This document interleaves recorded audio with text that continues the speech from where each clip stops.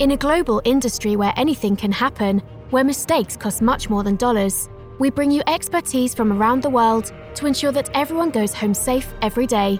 The internationally acclaimed Oil and Gas HSE podcast starts now with your host, Russell Stewart.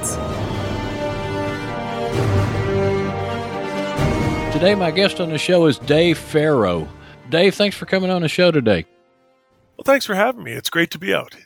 Well, I tell you, Dave, I used to listen to a motivational speaker, and he would start his speeches and he would say, if you're as excited as I am to hear what I have to say today, this is going to really be a great time. And I am excited. I was actually introduced to you, I guess, by your marketing consultant. And first of all, when I look at your credentials, and then when, she tells me that you can speak to many topics, including number one, how business owners can protect themselves from the quote unquote great resignation by having a thorough safety plan in place.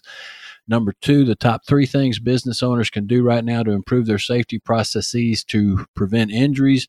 Number three, your experience working with global companies and how safety looks both different and similar around the world. And then finally, and this really intrigues me, what the opera, blacksmithing, and a degree in theology all have in common. Yes. I can't wait to dive into all that, but let's back up for just a second.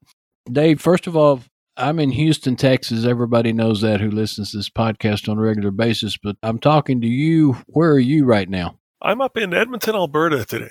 I suspect you're getting better weather than we are. Well, I suspect you're probably right. In fact, I checked the weather in Edmonton, and I believe it's about minus 11 Fahrenheit there right now. Yes, I'd have to check the translation between that and Celsius, but I do know this. I was riding my motorbike last week, and the other morning when I got up, there was snow on it. So that's the end of that for a while. Yeah, you're in this transitional time of the year right now. It can't decide whether it wants to stay winter or turn spring, So, however, I've been trying to get this recording scheduled for quite a while now, and I haven't been able to nail you down because you've been somewhere that's even a little bit colder than that recently, haven't you? Yes, I had an opportunity to go up to Yellowknife in the Northwest Territories for 6 weeks to do some work on a mine reclamation. So that was interesting because it was 12-hour shifts for 6 weeks. So quite a long shift, and it was an interesting place to work for sure. And a whole lot colder? Yeah, we were routinely down to minus 40 overnight and during the day. So that's really hard on equipment and really hard on people. You definitely don't leave any skin uncovered. That's for sure. Okay, so Dave, you're a Canadian Registered Safety Professional, which is CRSP.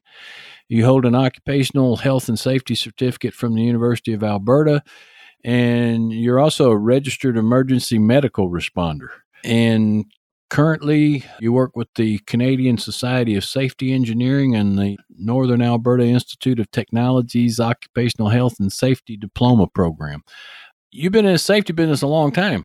Quite a while. Yeah, it doesn't feel like it, but occasionally you look over your shoulder and go, wow, that's been a long time. It's been 25 years now. Well, as I said at the beginning, I really am excited to hear your insights because this is an HSE podcast. So, of course, you've got health, safety, and the environment. And we talk a lot about especially the environment these days. But I mean, our focus is intro to our show says we're interested in everyone coming home safely. And we also believe that safety and HSE isn't just something for a purely HSE professional, but everybody from the CEO down should care about and be involved and want to learn all they can about HSE.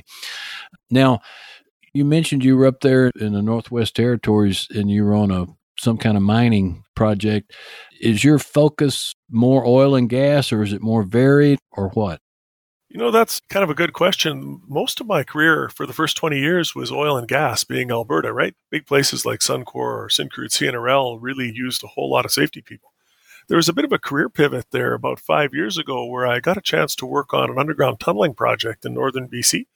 And really, a lot of the work I've been doing has been underground since then. So I was out there for that, and I was out in Sudbury on a nickel project, and that was really interesting because I found myself 2 kilometers underground, which I guess I never thought that I would enjoy that, but I really did and didn't find it claustrophobic. You just don't want to think about how much rock is between you and the surface, I guess. So you really do have global experience. A little bit. Well, mostly Canadian. As far as global, I have done some programs and procedures for out-of-country projects, but physically I've remained in the country here. Okay. All right. Well, then let's jump into it here. Let's take this first bullet point, how business owners can protect themselves from the quote-unquote great resignation by having a thorough safety plan in place. And this term great resignation is gaining a lot of traction, but what do you mean by that? And let's explore that a little bit. Sure. Well, yeah, the Great Resignation. It's interesting how this kind of came out of nowhere and became a real thing, huh? Some of it, I think, has to do with some of the changes of COVID. People were often staying at home or losing jobs, or jobs were changed to work at home. And I think a lot of people had a lot of time to look at their careers and look at their jobs and do a little soul searching and thinking, is this really where I want to work? And is this really what I want to do? Is it time to go back to school? Should I change careers? And I think that, especially here in Canada, where the government was giving out to CERB, they'd called it, it was a $2,000 a month stipend for people that ran out of work. It suddenly gave people a whole lot of options to try new things and get new mobility. So a lot of movement. Okay, so with that movement, and if you're having new people come into new careers and that sort of thing, I guess that makes, if you want to keep them safe, then I guess you really need to have a thorough safety plan in place, right? Yeah, well, there are kind of two aspects. One is with the new people coming in, you certainly have to train them and keep them safe. But the other thing that we'll find is that a company that doesn't have a thorough safety program will be viewed as their employees as not caring. And we'll start to see more people voting with their feet and leaving. And I have seen that with some projects and with some employers. People are just saying, nope, I'm done and I'm out. So making people feel like they're important and that they are valued is definitely a big part of employee retention. And if you're working for a company that signals that they don't care and they don't care if you're injured, you're definitely not going to keep employees. That's a great point. You know, Dave, that for those of you listening, that's almost worth the price of admission today.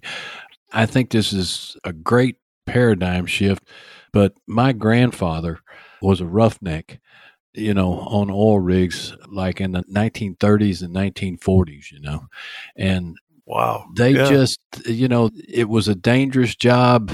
They didn't have safety plans in place. And these guys, in fact, they called my grandfather Tuffy.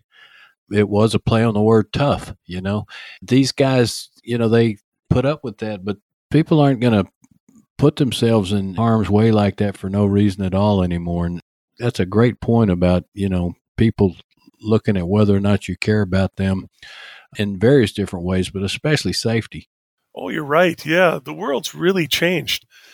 You know, 1930s, 40s, 50s, it was very hierarchical. And now young people are sort of expecting a workplace that's fun to work in and maybe has a good break room and beer in the fridge. You know, it's a very, you know, in some cases, some of the big companies even have break rooms with beer in the fridge, right? It's, from a health and safety point of view, I wouldn't do that on a high-risk site, but you'll see that sometimes with the computer programmers and things, right? Okay, all right. So it's been a long, long time ago, because when I was a teenager was a long, long time ago, but I actually lived, some people who listen to this program on a regular basis, we interview people from Canada every once in a while. I actually lived in Lloydminster, Alberta, Canada, which is about 150 miles. You call it down the road or up the road, I'm not sure, from Edmonton. We could say east. Yeah, well, that's true. That's true. Yeah, it definitely is east. I call it the grain capital of the world. It's just miles and miles and miles of grain fields, lots of great duck hunting. The Husky refinery is there. And someone told me if I were to go there today, I wouldn't even recognize how fast it's grown. And Lloydminster, like the town here in Texas called Texarkana, is a border town. Half the town is in Alberta, half of it's in Saskatchewan, just like Texarkana, half of it's in Texas, and half of it's in Arkansas. But, you know, Canadians probably like their beer a little bit more than Americans. They almost rival Germans, you know, as far as that goes. But well, that's true. And you probably we won't also find beer in the break rooms of most of the places here in the United States anyway. So no, when I say that, you kind of see that in some of the very administrative places where they're especially trying to get the young hipster crowd, like computer programmers and things like that. We wouldn't see it on my usual industries, which are manufacturing and heavy there you go. stuff. All right. Well, I want to make sure we clear that up. So yeah, no, we don't want to tell. Yeah, in Canada you can drink beer on the job. No, not my intent. I'm just saying, the whole welcoming workplace. Some of them go to extreme amounts to make them feel very welcome. And you mentioned duck hunting. We do like our hunting up here in Canada too. And, kind of a fun aside is I actually teach the Alberta Hunter Education course and the government's firearm safety courses up here too. So, just great. Another little weird thing in my pocket. Yeah. Well, and when they first instituted hunter safety programs in the state of Texas, I was in the first class to be an instructor for that. We definitely have that in common. Okay, so the top 3 things business owners can do right now to improve their safety processes to prevent injuries. You got a top 3? Yeah, and oddly enough, the first one isn't really a safety process. It's kind of an all-around process. I would say plan. Because, if we look at a job that has good quality, good safety, they're on budget, they're on time, they're making money, people are smiling. The one common denominator that you see in all of those is they've planned their job from the start to the finish. So they're not running out of gear. They're not going, we need the emergency courier to send this out because we're out of plywood. Things are planned, things are in place. We have a plan. I'd say that is really, really key. So that's kind of my number one. I like that. Okay. Yeah, because when you fly by the seat of your pants, that's when things are going to happen that you're not expecting, you're not prepared for it, you're not paying attention. That's when incidents are going to happen. Yeah, so oftentimes we'll say, show me your process, plan your process, show me how you would do this with maximum efficiency and profit. And when you have that little spread flow diagram done, now we're going to go back into the process. We're going to look at potential safety issue points, and we're going to revise that, putting the safety stoppages in there, and still give you the most efficient plan that you can, but with the safety stuff. So it works really well. One of the things we like to get away from is people kind of think of safety as a separate entity from production. And it's really not. It's really a case of safe production or safe producing or however you want to say it. Safety is not really a standalone as much as an embedded process. Hey, everybody. Thanks for listening. This episode is sponsored by MLink, the experts in custom e-learning solutions. Unlike generic online training courses, MLink builds high-quality content to fit your unique learning requirements and align with your exact business goals. Since 1990, MLink has won more than 50 awards, and they've worked with high-profile companies like FedEx, Microsoft, Cisco, Pizza Hut, and Mary Kay. MLink produces a wide variety of e-learning media, instructor-led, character animation, gamification, performance simulation, and it can all be mobile for today's dispersed workforce. If your team needs to grow and transform in a competitive environment, then have a look at MLink, where they are linking mind and media to improve human performance. Learn more at mlink.com, MLINKTECH.com. That's a great point. It's one we try to make here all the time. That was what I was talking about earlier when I said, this podcast isn't just for quote unquote HSE professional, because HSE should be, as you said, embedded into everything. And whether you're in the C-suite or whether you're a, drilling manager or engineer or whatever, that's, safety's got to be embedded and be a top priority. So that's a great point. So what's number 2? Number 2, I like to throw training in there. We want to make sure our people are trained. We want to make sure that our people are competent. Too often we make assumptions on people. My trade way back was I learned to be a carpenter from my father. So I learned on houses, right? A small Italian outfit, framing a house. So if you were to take me as a carpenter who's a house framer, send me up to a big oil sand site, and now we're working on gang forms for a great big concrete for maybe a coker base. Would I be competent, even though ticketed? Absolutely not. I'd never seen one. We never want to make assumptions about people's training and competency. And any money we put into training, I think, is money well spent. That's a really good point, how you just put that, money well spent. If you have a great safety program, it doesn't really cost. It's an investment. You will get a return on that because it costs you a whole lot more to have, an unsafe workplace in more ways than one. Sure. And on the training side, if you've got people that are competent, let's say you're a heavy equipment operator, you might even pick up a little bit on your quality and your speed and production side too from that training. So it's a win all the way around. Exactly. Okay, so number 3. Okay, the last one there is the old, and everybody knows this one. It's the old what gets measured gets done, right? And unless there's a measurement, unless there's a check in place, I would not count on anything being done the way we expect it to.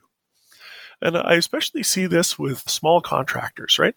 Quite often people will bring me in for a large project. It's $1 billion or $500 million worth. And there's always a requirement to get some smaller contractors in that are local maybe, or maybe a certain type of content. And what we find is they'll go out to someone else like me and they'll spend X number of $1,000s, get a really good safety program built.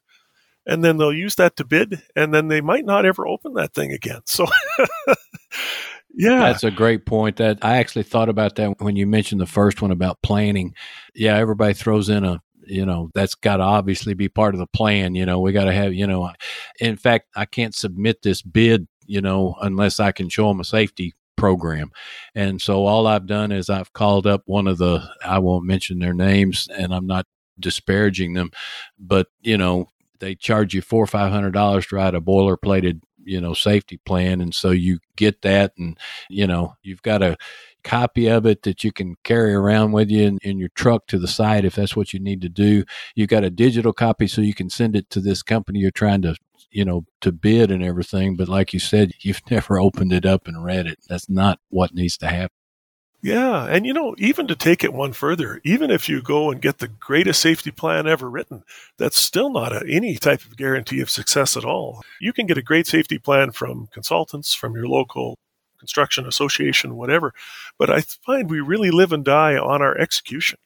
A very simple, basic program executed perfectly is far better than a complicated program that we kind of do halfways, right? So simplicity, I think, is a big key. That's a good point. Okay, so you said plan, train, and measure. That's PTM. PTM. Yes. We might could do some of that, Dave.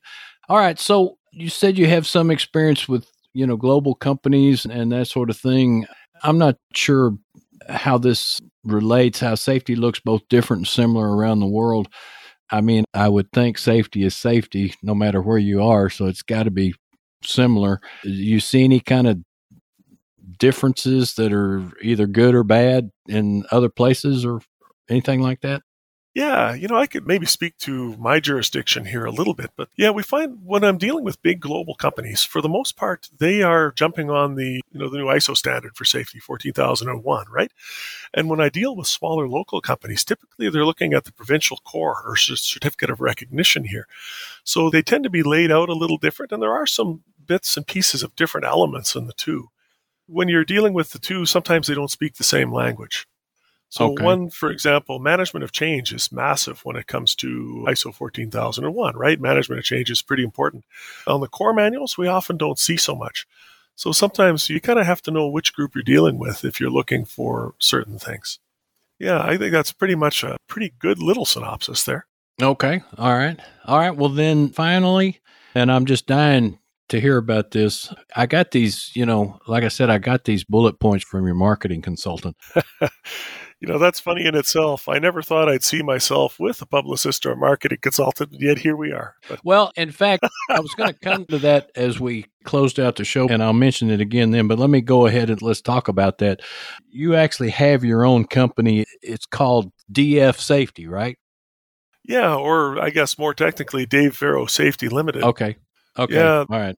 There's a small story behind that, is that I tried to actually register 3 different names up here, and they kept saying, no, that's taken, no, it's too close.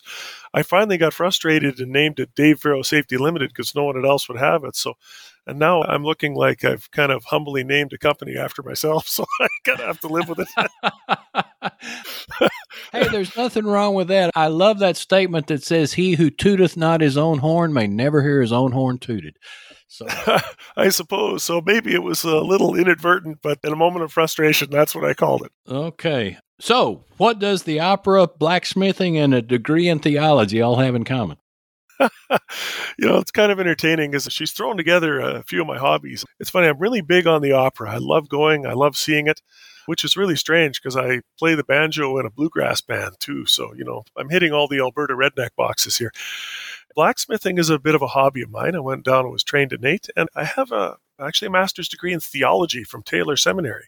So I was a bit of a part-time pastor. So, there's some threads that kind of run through all of those things. And if we talk safety, oddly enough, you sometimes think some things are safe and some aren't. But if we look at the opera, you would think that that's a pretty safe profession, right? Right. But you actually end up with injuries in opera if you look at the way they're moving. And in some cases, they're doing a lot of things with swordsmanship, right?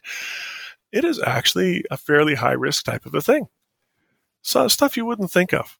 There's actually a training and competency thing that's very much involved in opera and even ballet. And I remember watching, I was actually, I think in this case it was the Alberta Ballet, and they were talking a little bit about, they had a little talk before the Three Musketeers. And the person who was doing the speaking was actually a trainer in swordsmanship. And he was talking about how he would train all these folks before they would go out and do it. He said, one thing that kind of struck me as interesting, he said the guys who were doing ballet became fantastic swordsmen in no time because the footwork was all the same. But he said the opera people, in general, were just hopeless. That's a good point. I actually heard one time the great running back Earl Campbell took ballet, and I've heard other athletes have done the same thing. And you would think those two don't go together, but they actually complement each other. Well, Dave, I've enjoyed this conversation. Again, I appreciate you coming on the show. We will be sure to include your LinkedIn contact information and website in the show notes. And just in case anybody in Canada is listening, well, for everybody who's listening, Dave's, as we've discussed, he's available no matter where you are. But for those in Canada, maybe we'll put your marketing consultant's contact information as well. We'll put all this in the show notes so anyone listening, can contact you directly. Finally, and as always, we put in the show notes my LinkedIn contact info where you can message me. Please let me know what you're enjoying about the show, suggestions for content you might like to hear. As always, if you're looking for a speaker for a conference or meeting, you can contact me about having one from our OGGN Speakers Bureau, including Mark LaCour and yours truly. I want to thank everyone for listening. Tune in again next week for another episode of Oil and Gas HSE, a production of the Oil and Gas Global Network. Please leave us a review on iTunes, Spotify, or whatever podcast platform you use. Like us on LinkedIn and use all your social networking to tell your friends about us. We'll see you next time. Tune in next week for another engaging episode of the Oil and Gas HSE podcast, a production of the Oil and Gas Global Network. Learn more at oggn.com.